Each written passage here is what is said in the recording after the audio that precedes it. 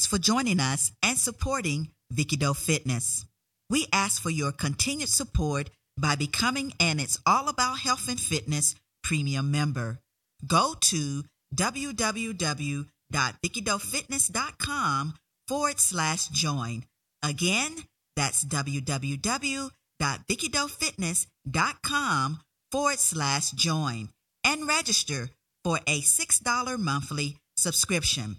And remember, keep listening, sharing, and checking us out. The views and opinions expressed are for general informational purposes only. Consult with your physician or medical healthcare provider for medical advice, diagnosis, and/or treatment. Today, we talk about travel tips and common airplane facts. Have you ever wondered how an airplane really flies or why turbulence are so annoying? We have joining us Captain Timothy Bryant, an airplane pilot for United Airlines. He will answer some of our questions about flying and also share with us his awesome story of how he became a pilot. All this and more on It's All About Health and Fitness. Welcome to It's All About Health and Fitness with Dr. Vicky Hayward Doe and Dr. Virginia Banks Bright. This program is brought to you by Vicky Doe Fitness, a multimedia health and wellness forum. Now here's your host, Vicky Doe and D. Banks Bright. I'm Dr. Vicky Hayward Doe, and with me is the one and only Dr. Virginia D. Banks Bright. Hi, Vicky. How are you? I am fine. Great. We have a treat today. Some of your peeps are coming on today. My brother T. Your brother T. I promise I'm not going to tell all the little secrets. Oh, shucks. The family secrets, Shucks. Shucks. I'm looking forward to this. Oh, yeah. So it's going to be awesome. It's going to be great. And then with the weather, we still haven't gotten our I'm just snow. knocking on wood. We're like February the 5th, and we've just got, the guy's only been to my house maybe twice this year. Okay. Yeah, for shoveling snow. out Right. the snow. So let's and then old Puxatawny Phil didn't see his shadow. So there's going to be early spring. Early spring. Yeah. My grandmother used to say, "Ooh, sometimes that's good, but even down south, you need a little cold spell to get rid of all the germs." You do. Well, there's some truth to that. You know what I mean? There's a lot Yeah. of truth to that. Yeah, because people tend to get, I know when I lived in Minnesota, they used to always say that cold is probably not so bad because warm weather does bring with it a whole host of other illnesses and stuff. Yeah, that are associated with so allergies and all these other things. All that stuff. Yes. Yeah. So we'll see. But yeah, as far as I'm concerned, it's a beautiful day today. I'm loving it. Yes, in the neighborhood. In the neighborhood. Yep.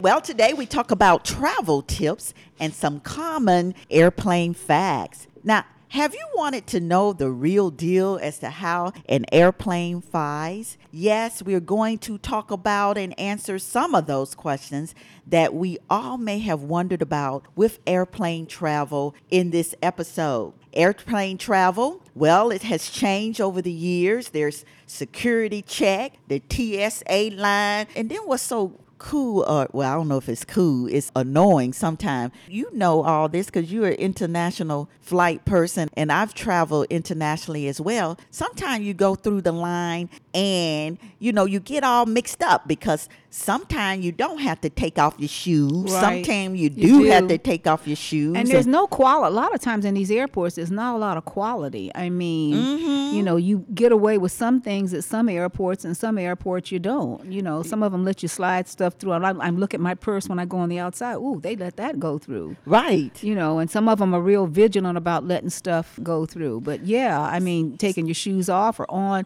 The other thing that's annoying for me now too is that everybody's got hip to TSA. So now the TSA lines can be as long as the other lines. TSA check or something. Check. Yeah. So now I've gone to do clear. That's my new one now. Oh, it's clear. Clear is where you put your eyes in there. Okay. And it goes off your retina. Okay. And that's a little bit faster than TSA. So you got to always try to stay ahead of the game because the TSA lines are like long. Yeah, now they long. Yeah, what is it? The pre-check, pre-approved TSA lines. Exactly. Yeah, so now they're long. Yeah, you're They're right. long, yeah. You're right. Because everybody's getting hip to pay $100 or whatever. You know, and then there's global entry, which makes your comeback in the United States a lot easier. But a lot of people are getting hip to that too. Oh, I know. And those lines can be and long. those lines can be long, right? Yeah, right. so I guess it's being on the cutting edge with I technology. I guess. We got to keep up. Keep up. But yeah, it's a lot of things that have changed and baggage size Yes, guidelines and all that. yes, And so yes. sometimes air travel can be miserable. We will be given a few travel tips for flying that will hopefully relieve you of some of the stress and pain of flying so that you can enjoy the experience a little bit more. We are so proud to say that today we have joining us Timothy Bryant, a Yay. captain for United Yay. Airlines. And he is also my brother T. Yeah. And so we can't wait to hear all of the awesome things that he will say, especially how he became a pilot, but answer some of the questions that we have about flying.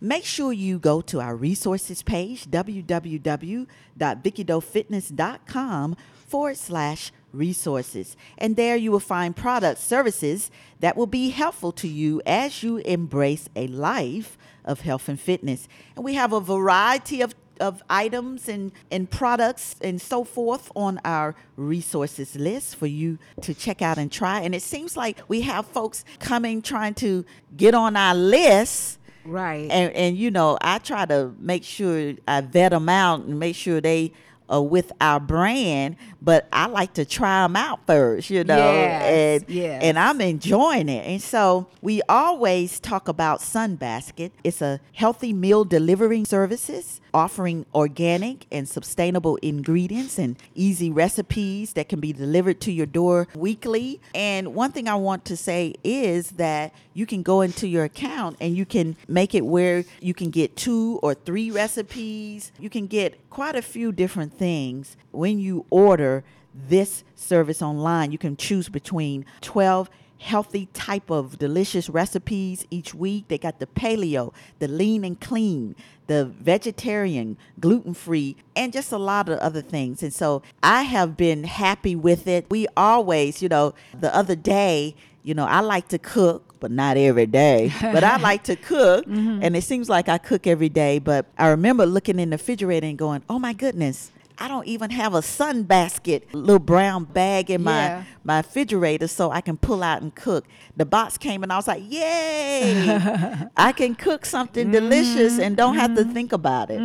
So I want most of you guys, go try it. It's a good thing to try. Our new product this week that's been added to our list, and I love it, is called Just Nutritive, Just Natural Skincare Products and Hair Products. They're fast-growing natural skincare online store. They have a wide selection of natural, effective skin and hair care products. And when you check out their products, they have over 140 products that, you know, you can get something for you. They even have dog care, which I thought was kind of cute. Oh, wow. Yeah, for allergies, if you have sensitive skin. And the key is that their hair care products, they are handmade and they package them up in beautiful packages.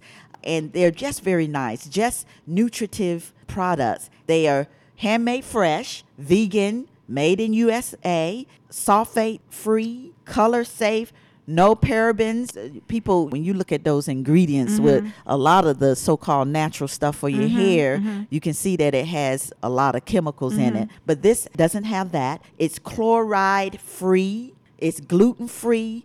And I tried it. You know, I had to try out this stuff before I put it on my resources list. So I always look when they have all these products, I be like, okay, skincare and hair care. Do they have some African-American something for me? Right. And they had some nice stuff for skincare with the avocado oils and stuff in it. And so I tried their nutritive black hair pre-wash treatment and loved it. It's a treatment. It's creamy. You put it on, and this is to protect your ends. You put it on your hair for about 15 minutes or so, and then you wash it out, and then you shampoo it. And my hair was feeling very soft. Oh, wow. I want you guys to, go and check it out. Just Nutritive, when you look it up, it's Just Natural Skincare. They have great products thousands of testimonials because you want to see what people say about them. They're delighted about their products. And mostly this is cool for folks that really worry about these natural products going on your skin and, and for your hair. So check it out. And make sure when you check out any of our products and services on our resources page, www.VickyDoeFitness.com/resources. Remember, if you use any of the affiliate links to buy any of these, you are supporting us here at Vicky Doe Fitness. Thank you, thank you, thank you for your support. Thank you for your support. Well, Dee, you know, I decided this weekend, because, you know, I like to have at least one day that I can just binge a little bit on TV, relax, you know, clean up, maybe fold clothes while I watch TV. When I watch TV, I'm pretty much watching just cable stuff, CNN, you know, the news. You know, I said, you know, I don't really watch regular TV like I used to back in the day. Me either. I turned the channel, and once again, I was disappointed. Because they don't have, remember Magnum P.I.? Sure. Murder, She Wrote. Yeah. So they do have them on Hallmark, on the mysteries, and they got some nice mysteries, things that I watch on Sunday now. But I said, you know, that's a shame that we paying all this money for cable and all news this money and all that, and you really can't find, I mean, you can find some things, but everything is reality stuff. I don't want to see I don't want to see reality murder stuff. That's not me. No, me either. I don't want to see the police brutality. I mean, the police stuff, and you know how they have those reality shows of catching criminals and all. I don't want to see that. I want to see some make-believe. Quite frankly, I don't want to see Bridezilla. I don't want to see Yes to the Dress. I don't want to see any of that. No. I really don't want to see any of that. I'm sick of reality stuff. I want to see some just... You know, when I'm in the hospital, it's interesting because we have cable. The patients have cable. A lot of them watch old Westerns. I'll go in and they're watching Bonanza and they're watching Gunsmoke and they're watching a lot of old movies from TMC and all of that. That's what I tend to sometimes go back to because I get tired of I just can't take another reality show. No, because I look at some of that and I'd be like, okay, well, maybe they might be my cousins for real. I can't do it. I cannot do it. Real Housewives. I don't know if I want to see that. I'm sorry. I can't do it. I don't know. Let me just go on back to work. Yeah. Because Netflix is good. I have turned on to Netflix. Yes. That's one of my go-to channels now. Yeah, and Hulu. Yeah, so you can watch some of And then there's another one called Vudu, VUDU, that has lots of old movies and stuff like that. And then I heard of something, too. It's almost like a Netflix. Oh, wow. And it's called Kweli.com TV. Mostly geared towards African Americans? It's KWELI. I don't know that one. I heard one of the prominent folks online and YouTube talking about it, you know. Okay. Good. Yeah, because I can't see the stuff that I used to see and love to, shoot. Those days are over. Those days are over. So how was your week? So I went to Washington, D.C. for the weekend. Just a quick trip up and back. Had a meeting up there. But I always like going to Washington. You know, that's our national treasure city. It's our beautiful buildings, great restaurants, great food. But I love seafood. I had oysters and crab cakes. I don't do oysters.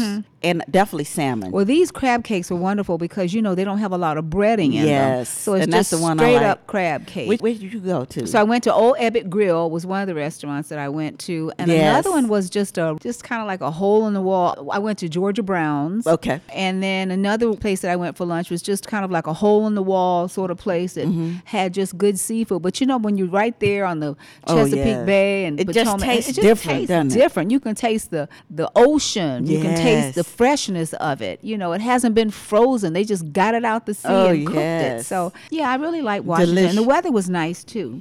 Unfortunately, I couldn't change any of your congressmen or House of Representatives to do anything differently, but that's another story. Yes. Moving right along, right? Yes. So what is going on this week? Everything, Vicky, everything.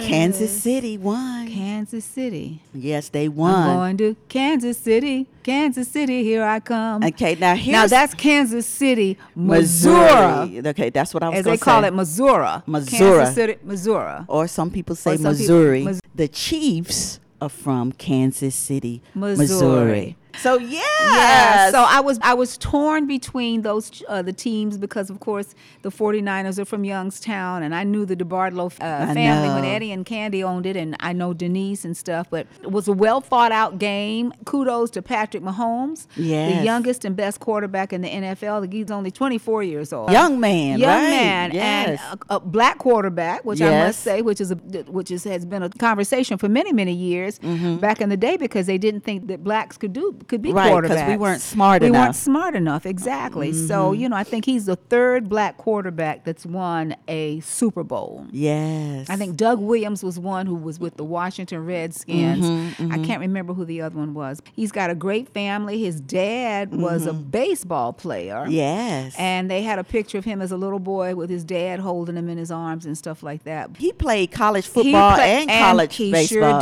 He sure did. Right. Yeah, he's a professional football player. He was a quarterback of the Kansas City Chiefs of the NFL, son of, like we said, a baseball pitcher, Pat Mahomes. Yes. And he was born in 1995 in Tyler, Texas. He's 6'3", went to Texas University, and now he is number 15 with the Chiefs. And his mom's Randy and a quarterback. And today, another thing, I was talking to some people. I went to a Super Bowl game. People are also happy about the coach of Kansas City because, you know, it's been a long time coming for him to get this kind of win, and they're hoping that he goes into the Hall of Fame. And, Kansas City won 50 years ago. I think the first Super Bowl that they had in 1970, or one of the first, Kansas City, but Kansas City hasn't won for 50 years. So this is their 50th anniversary. And so good that's for going to them. be good. Yes. Because as a Browns fan, you are ever suffering. And when somebody wins after 50 years, you go, well, maybe there's hope.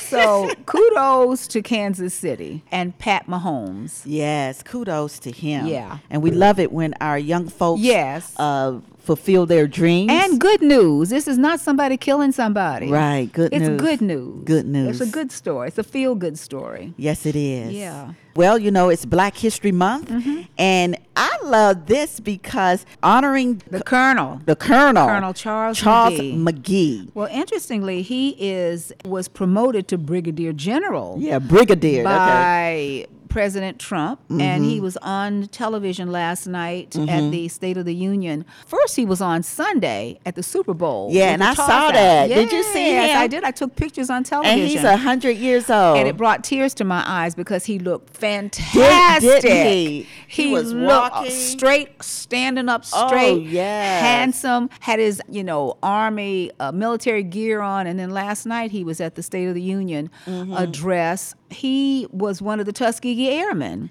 which, if you all know the story, the Red Tails, they were the pilots that followed the regular pilots during World War II. It was felt that the story of them is they were all black, and they felt, well, the black pilots can't really do anything, and the white pilots, they were majority white in the World War II, they were leery about having black pilots trail them. Who gave them their start? I don't know if you know this historically. Eleanor Roosevelt came. Yes. And she says, I'll fly with them. So she got up in the plane with one of the black pilots and flew. Well, anyway, I don't remember how many missions they did as Tuskegee Airmen. It was a bunch. They never lost a plane. Never. They never lost a plane. And so those guys, many of them are dead. They're dying. Of course, they're all in their 100s. But Brigadier General McKee, he flew more than 130 combat missions against the Nazis in World War II.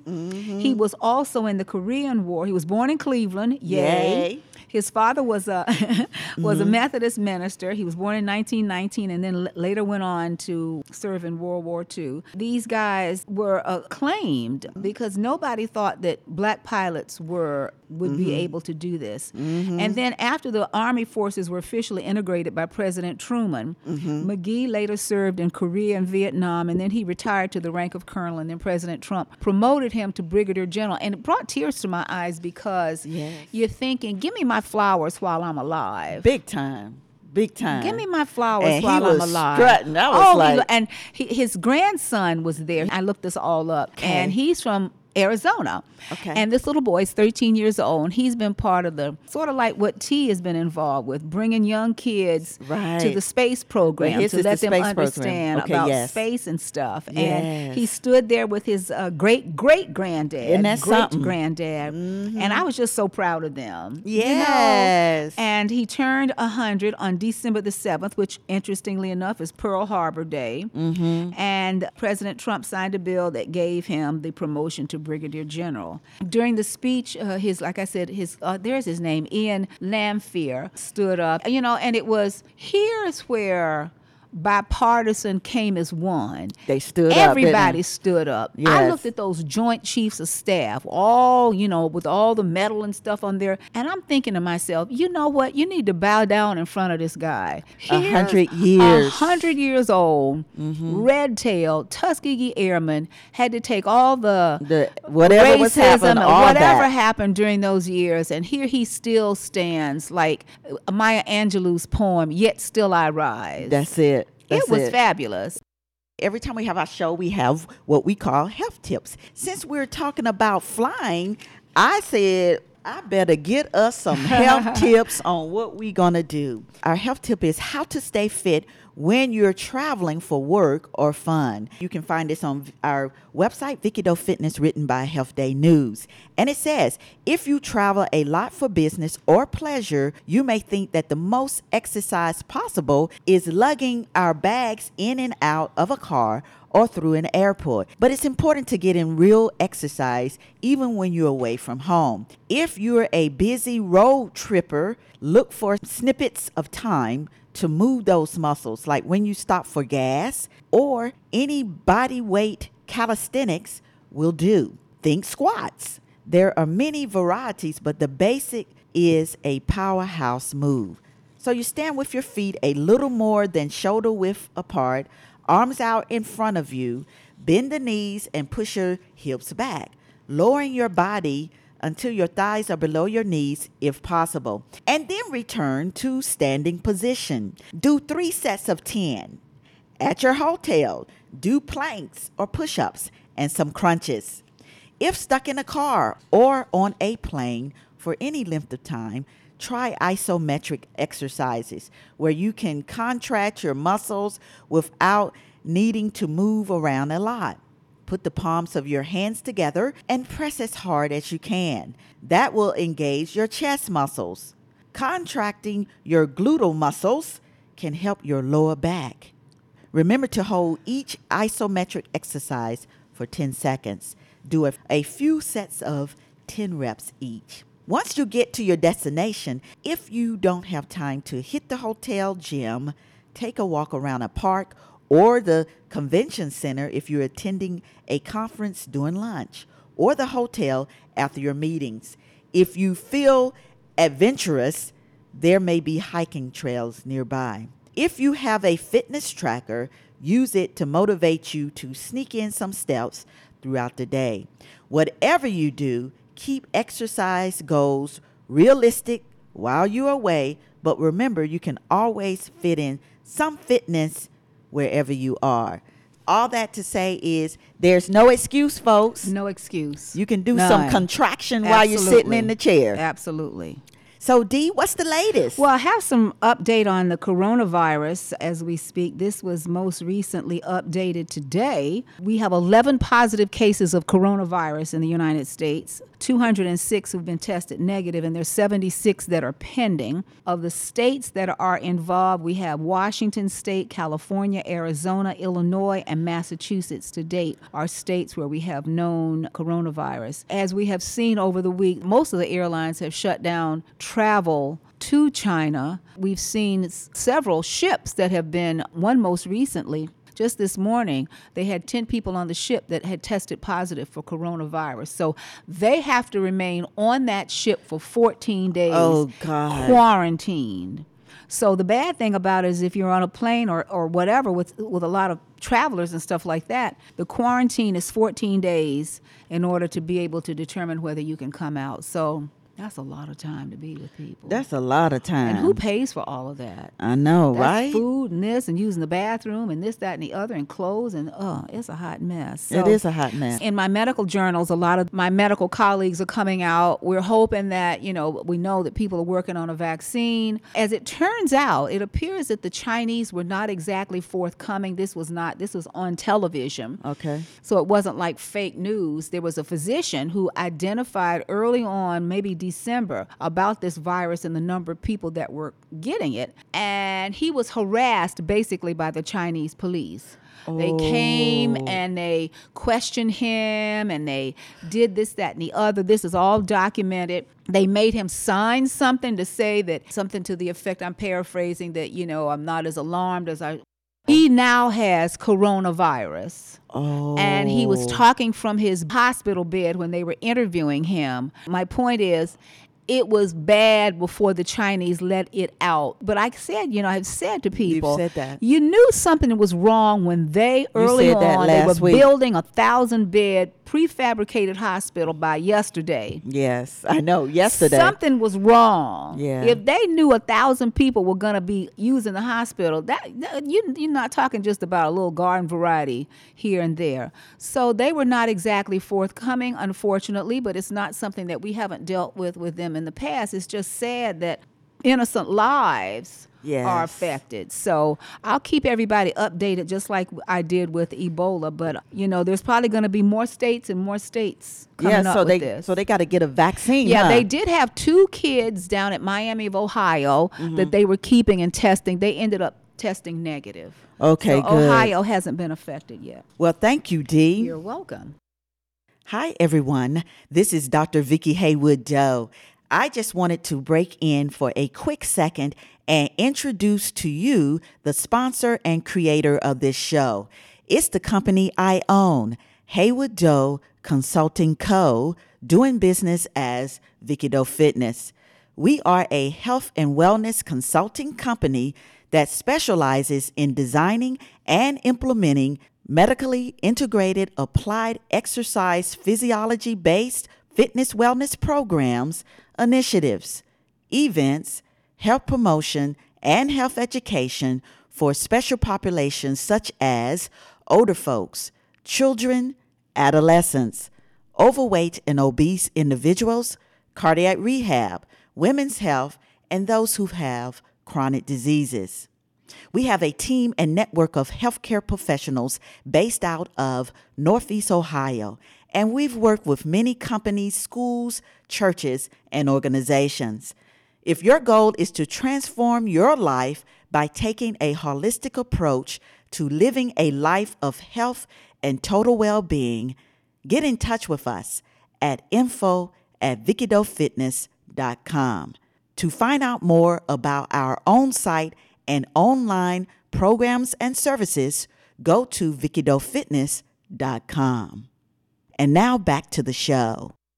Well, today we talk about travel tips and airplane facts. Now, airplane travel has changed. Nowadays, there are the security checks, baggage size guidelines, long lines, no leg room on the plane, you name it, all of that kind of stuff. But we will give you some travel tips that will make your airplane travel a little less stressed. And we will also talk with our guest, Timothy Bryant, Yay. a captain for United Airlines. And we will ask him some of the questions that you may always have wanted to personally ask a pilot. But first, let's look at some of the travel tips. This was written in the Reader's Digest, so just Google air travel tips. And some of the stuff I looked at, I was like, well, doesn't it make common sense? Yeah. Some of it. But let's look at a couple of them. It says, don't wait at the gate desk when your flight is canceled. Don't get discouraged over a canceled flight just yet. The best way to handle an off-schedule flight is to call the airline as you wait. Immediately. Yes, as online. you wait in line. I tell that to everybody. Yes. Stand in line with your cell phone, and you can be booked on a flight while you're waiting in that long line, and then you're booked. You got your ticket and everything. You can get out of that line, and that's a trick. Some seasoned, let me put it this way, seasoned travelers taught me. Yes. Call the airlines immediately. Don't wait in that line to be rebooked, because you might miss that flight that you want. Right. Yeah. Yes. And then another thing too that I like, and this was check into your flight ahead of time. I always do check in the night before. Me too. I always do that I because they do got too. all that stuff online. Me too. Yes, and it Always. says, along with saving your valuable time at the airport, checking into your flight ahead of time can earn you bonus miles and help you score a better seat. I do. Definitely. And then here's another one. Keep the essentials in your carry-on. Yep. And that's what I do. I pack my regular bag that I'm going to check in, but then I always have a little handbag that I can just throw on my shoulders, and that's where I have my little extra another pants change of set, clothes. a change of clothes, Right. just in case. In case your luggage doesn't arrive. In case your luggage, your check bags get lost or delayed, it says it's important to have your essentials packed into your carry-on. Yep. Definitely your And your prescription medications. medications. Right. Yes. Your medication. Don't pack any of that stuff. No. And I also pack my plug-ins for my battery chargers. Yes. I put that in there too. Stuff that I'm going to need essentially, that I can't wait for if my bags are lost. Right, just in case. Yeah. Your necessary paperwork to Right. get you through the security. Exactly. Your hotel, all of Right. that. Now, here's a good one. Now, this one I was like, oh my goodness. It says use the bathroom at the terminal. And then it says a poorly timed pre-takeoff bathroom break could hold up the entire It's flight. true. Somebody has to get up to go to the bathroom. While you in the line to take Right. off.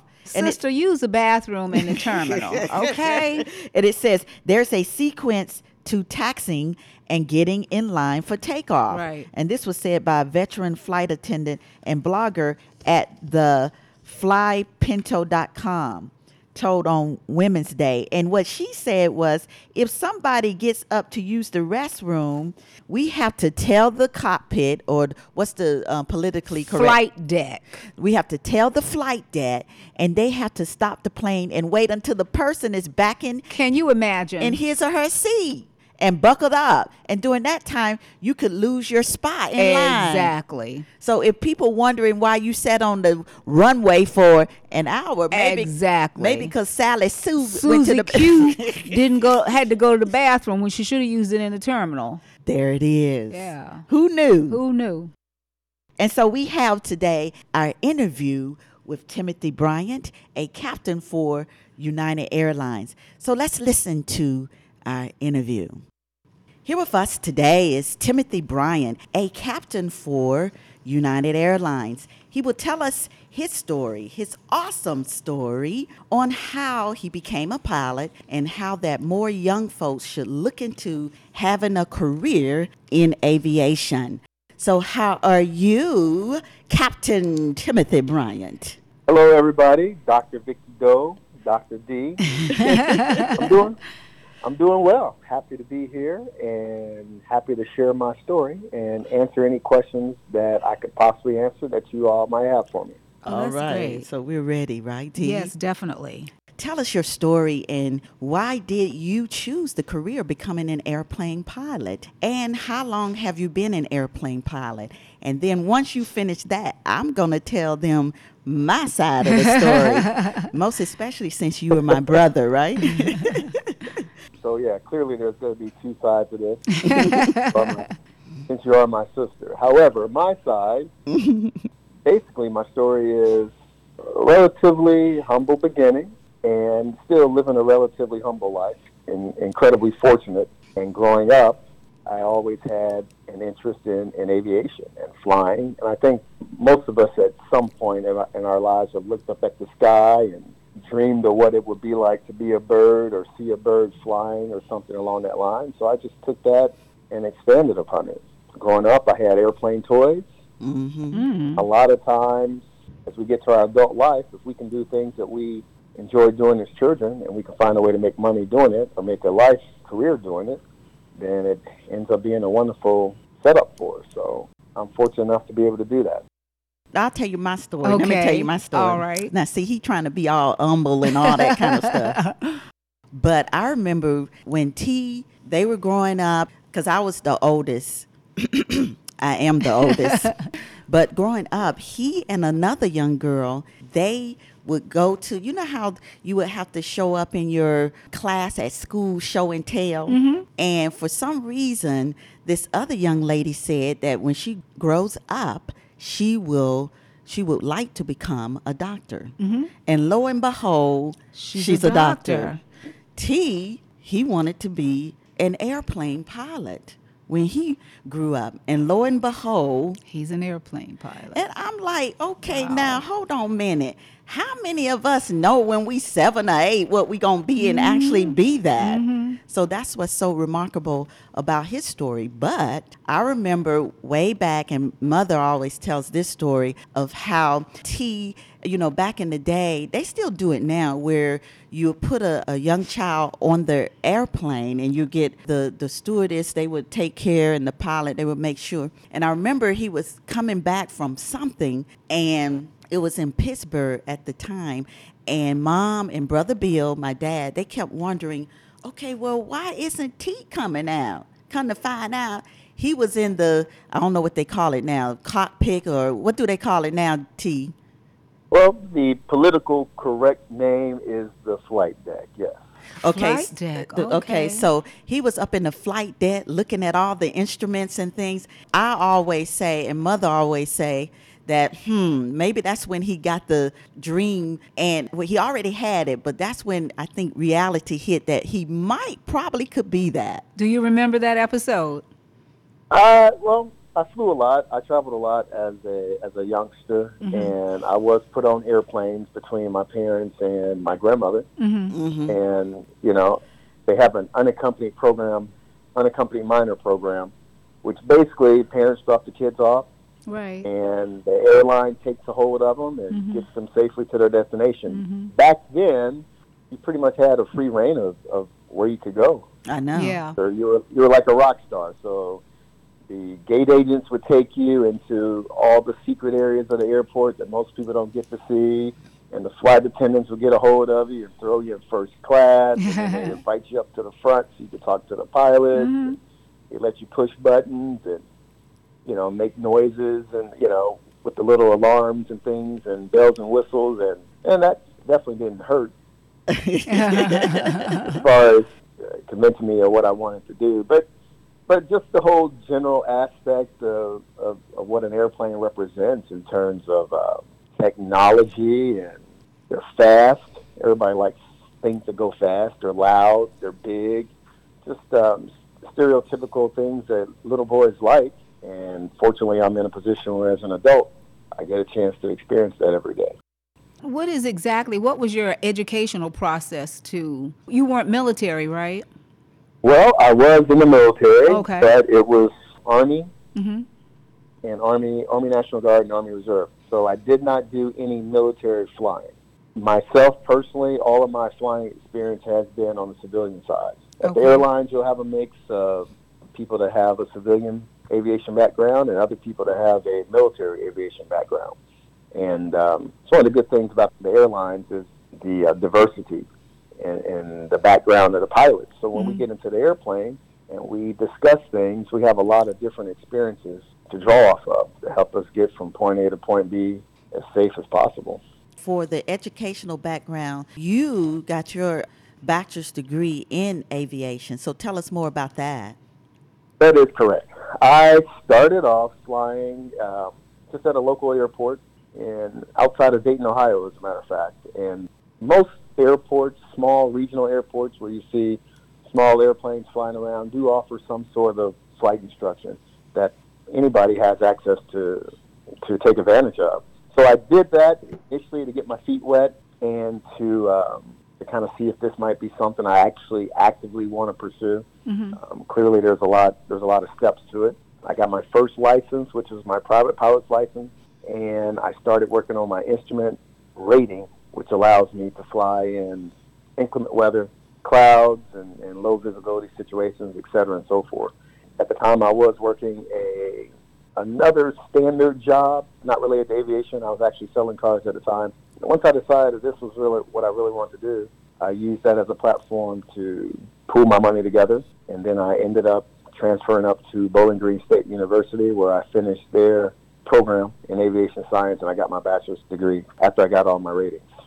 That's fantastic. When you were talking about getting your license to fly with instruments and so forth, I had an immediate flashback to, I guess it's been now over 20 years ago, when John Kennedy died in his plane crash. And Yes. I just remembered, you don't have to have that to fly, do you? Because I think, That is didn't he correct. not, he did not have license or certification to be able to fly without instruments. And I think, as I recall, when they were talking about that, he got caught up in fog and so forth, and they were alleging that maybe that was postulating that maybe that was part of the problem. So you don't have to have that. Is that right? That is correct. Actually, at the time when his accident happened, I was a flight instructor. Oh, wow. And I actually had an interview with the local paper that was asking about that particular situation. Yeah, it was, unfortunately, he was in a situation where a lot of times in low visibility situations, particularly over water, there'll be no over water and haze, high humidity. There won't be a clear, distinct horizon. So it's just a wall of gray in front of you. And if you don't have that training to successfully navigate and orient yourself via the instruments in the aircraft, you can lose orientation and get yourself in trouble. And unfortunately, that's what happened with him. I understand Little Birdie told me that you were part of a youth program this summer. Can you tell us about that? Because I'm all in for teaching and reaching back and bringing forth. Tell us about that program in Chicago. Absolutely. Well, this past summer, in the month of July, we had an opportunity to host the ACE Camp, which stands for Aerospace Career Education Camp. And it is put on by, we have a couple of different sponsors. One of the sponsors is OBAP, which stands for Organization of Black Airline Professionals. The program is basically designed to expose youth and young-minded individuals, young folks, I should say, that don't have the opportunity to see or the exposure to see people in aviation doing careers and making a living in that aspect. What we do is we reach out and there's a process where people can submit, typically as parents that want to have something for their kids to do over the course of the summer. It's a week-long program. So they'll enroll their kids, and we'll go through a screening process. The kids are traditionally from the inner city, and it's a good opportunity for us to expose them to a little bit of classroom. So there's a classroom aspect. We'll do half classroom during the day, and then we also have a field trip for the afternoon. So every day they're learning something, and then they're going out and seeing a practical application of that. And then it culminates at the very end of the week with them actually having an opportunity to sit in a small Cessna airplane and fly, have their go at the controls, take off and land if they choose to do so. They're in there with the flight instructor, obviously. Wow. And they kind of coach them up and through the air. So it was a really good program, and I was excited to be a part of it. Where were the field trips? An example of where did you all go? Did Sure. you go O'Hare Well, every or day, something I like said, that? every day was a different aspect. So, for instance, I'm in Chicago, which is the headquarters for United Airlines, the airline that I happen to work for. Where our flight ops department, a lot of our dispatchers, things that are on the administrative side, reservations, things of that nature, those are located primarily in Willis Tower, the Sears Tower, the tallest building in Chicago. So one of the days we took them up there so they could have an opportunity to see how that part of the operation ran, how dispatchers dispatch flights from Chicago to destinations all over the world. And it's kind of our big tech center, something that you would see on a science fiction movie. You know, there's big screens with maps and charts and all sorts of things. So the kids had an opportunity to see that. They really enjoyed it. One of the days we took them out, Boeing is also located, which is an aircraft manufacturer.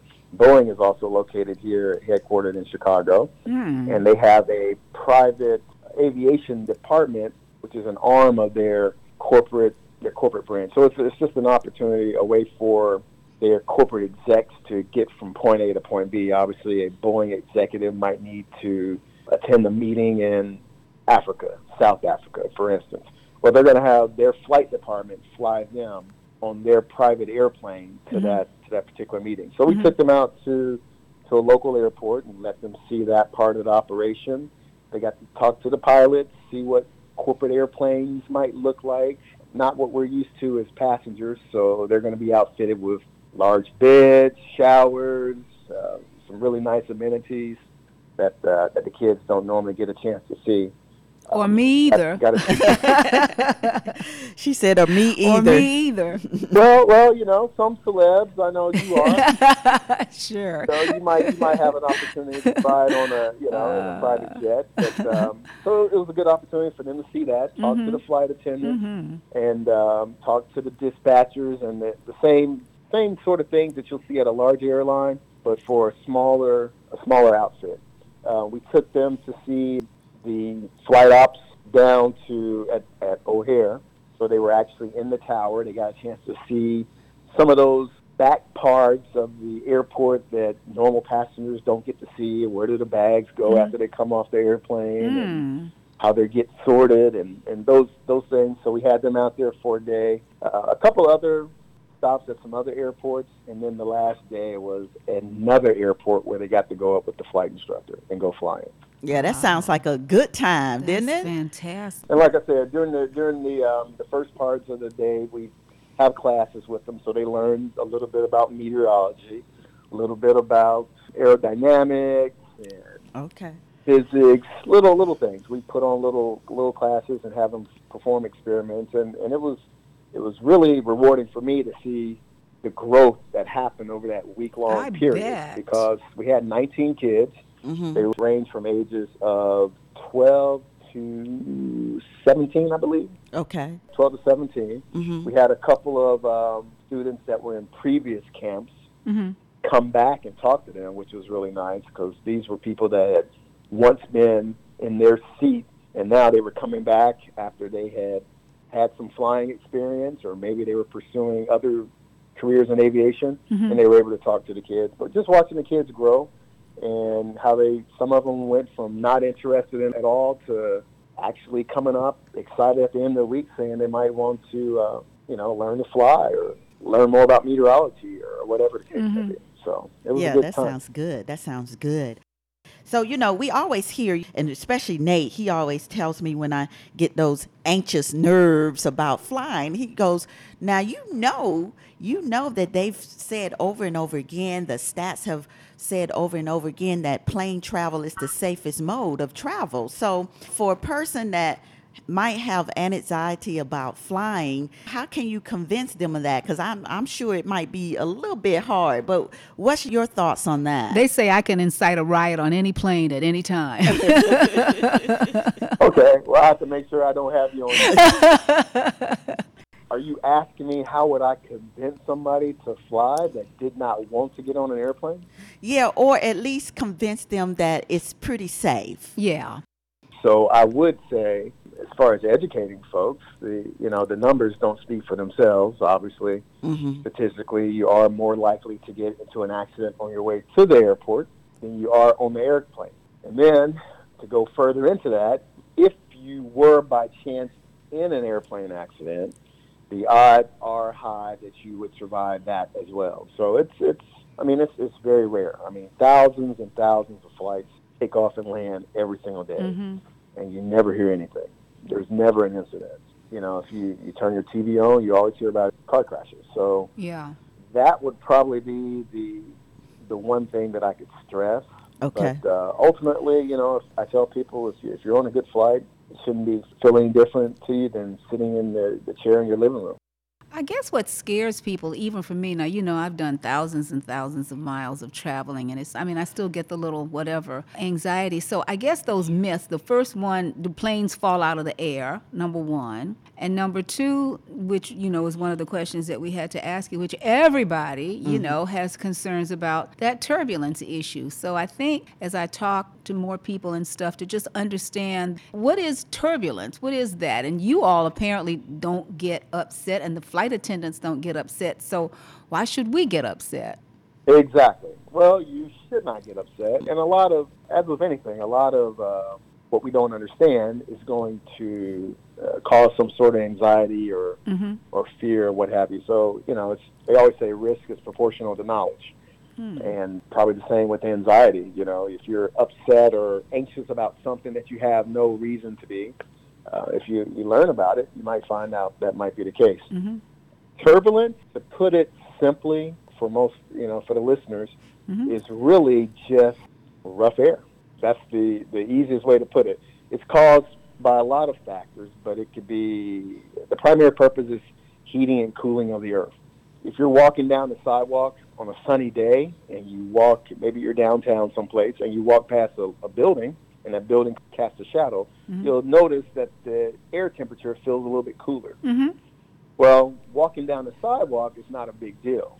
But when you're riding through the air, there's going to be a disturbance that's caused by that colder air versus the warmer air. And it's really just a bump. It's just like driving your car down a rough road. And it's really nothing to get upset about.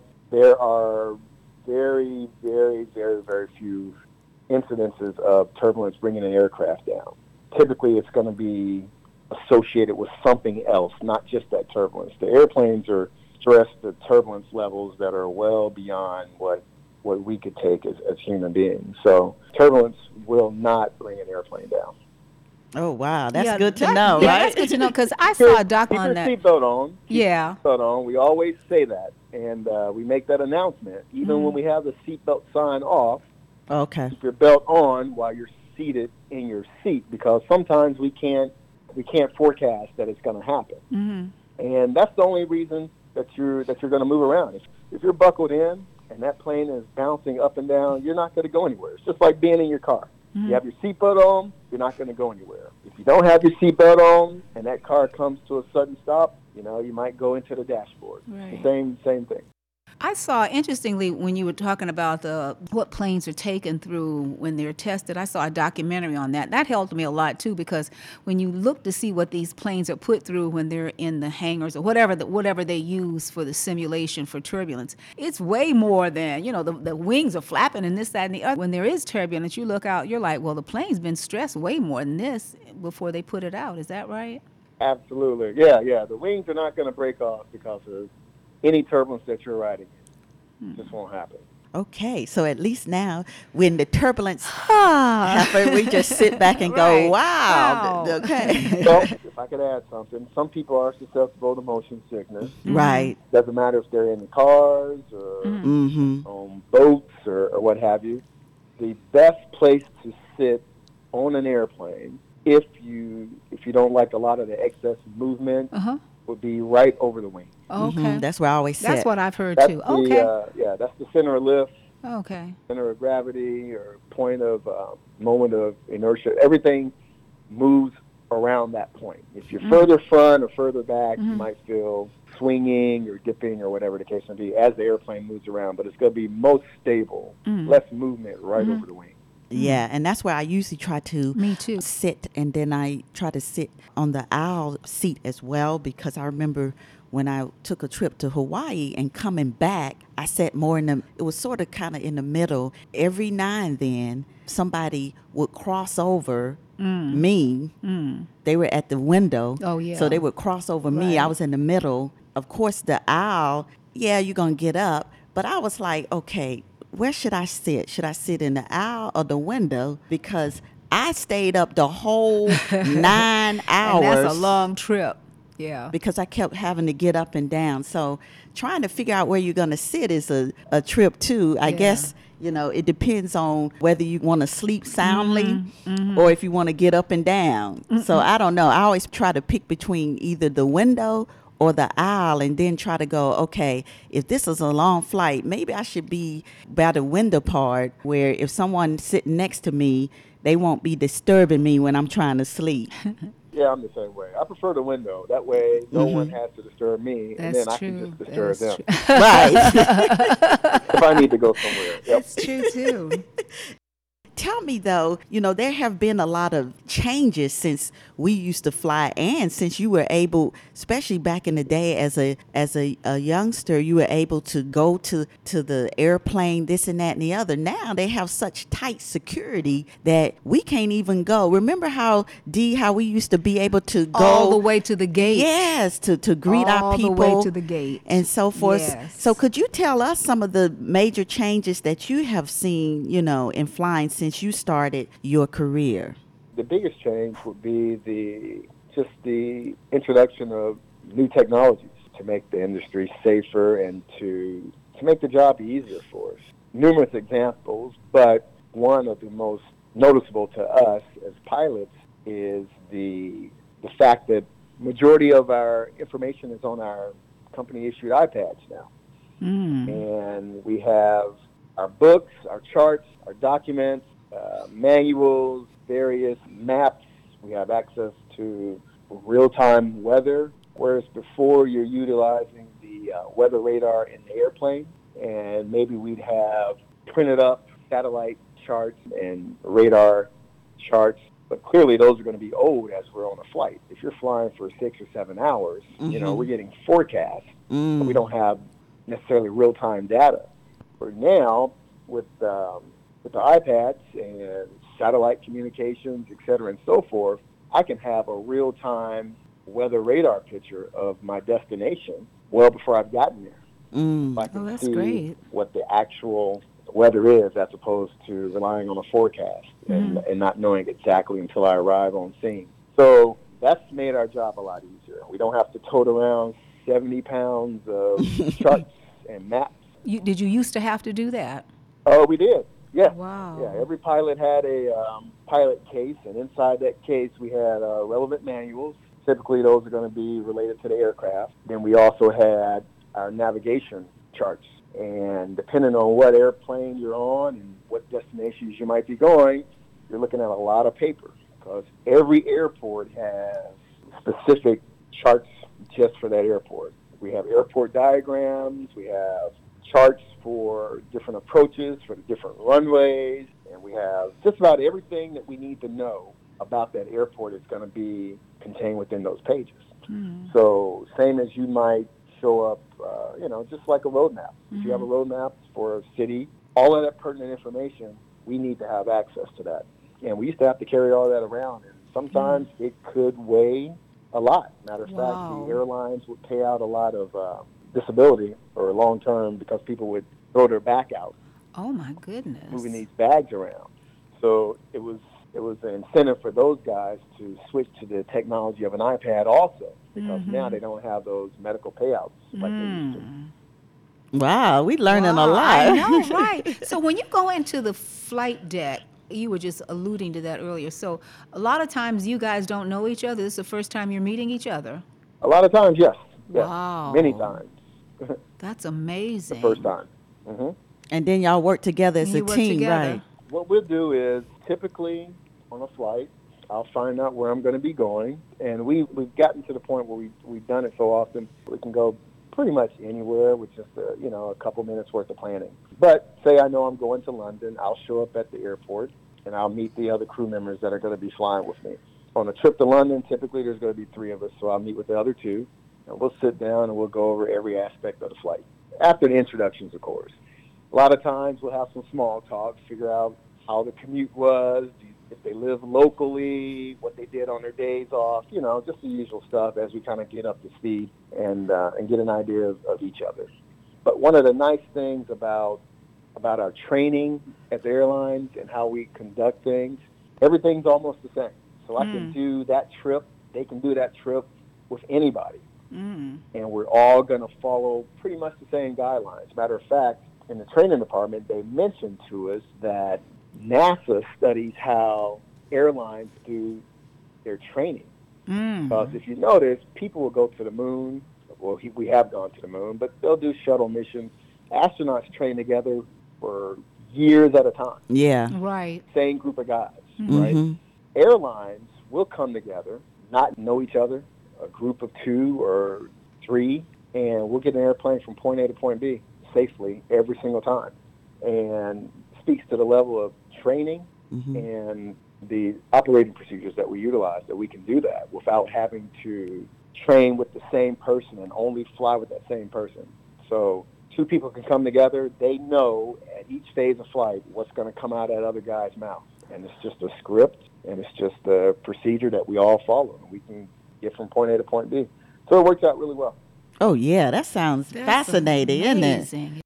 With all of the stuff that has happened, with Kobe Bryant and the helicopter flight and some of the things that we have heard, what is your opinion about, with all the investigation happening, what do you think from a pilot perspective? What are your thoughts about the incident? Oh, okay. In terms of What might have happened? They kept saying that helicopter was what they say, a workhorse. Right. Yeah. So I know I know helicopter flying is probably a little bit different from airplane, right? Or it is a little different. There are some differences. Obviously, helicopters can hover, and their principles of flying are a little different. Same thing keeps them up in the air. Instead of wind and air flowing over the wings, they're flowing over the rotor blades. But the way they're controlled, operate a little bit differently while they're hovering. In forward flight, they are going to do about the same thing. They're going to move forward. They're going to bank to go to the left or to the right, et cetera, and so forth. I am not a helicopter pilot. I know a little bit about them. But as far as the basic principles and what may have happened, I do have an opinion. okay.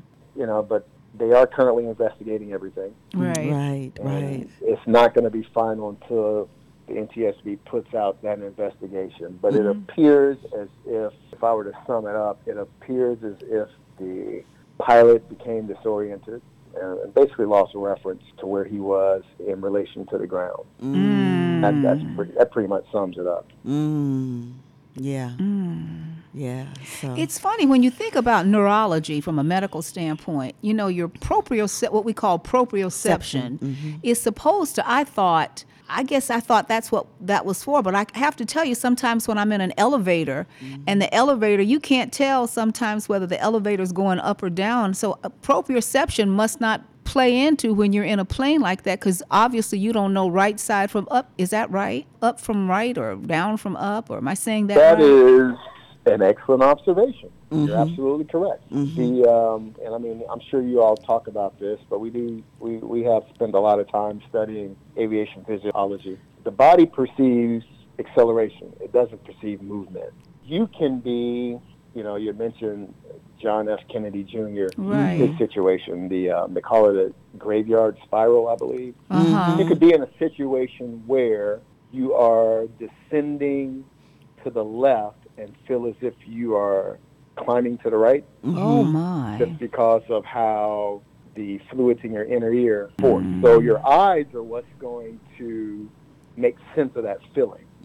So your body will sense an acceleration, and your eyes make sense of the movement, if that makes any sense. Right. Yes. When we do our instrument training, it teaches us to ignore the way that we feel and pay attention to our eyes, because we can't see outside the airplane. Right. So we're basically looking at the instruments inside and not going off of the feel, but going off of just the instruments. Exactly. Yeah, because I did a whole chapter in my dissertation talking about perceived perception, and the whole thing within the brain, and it's very interesting because you can just kind of see a little bit when you're driving along. It seems when you look in the horizon, it seems different than when you're actually driving along and seeing outside. Oh, okay, those are trees, but you look in the horizon, it's totally different. So it's that whole perception, that visual perception, but it all happens in the brain. And where I see it most is like when you're in Europe and you're on the trains. Am I moving or is the other train moving? Yeah. Are we moving or is the other train moving back, or am I moving? And your brain plays tricks on you with that, because you really can't discern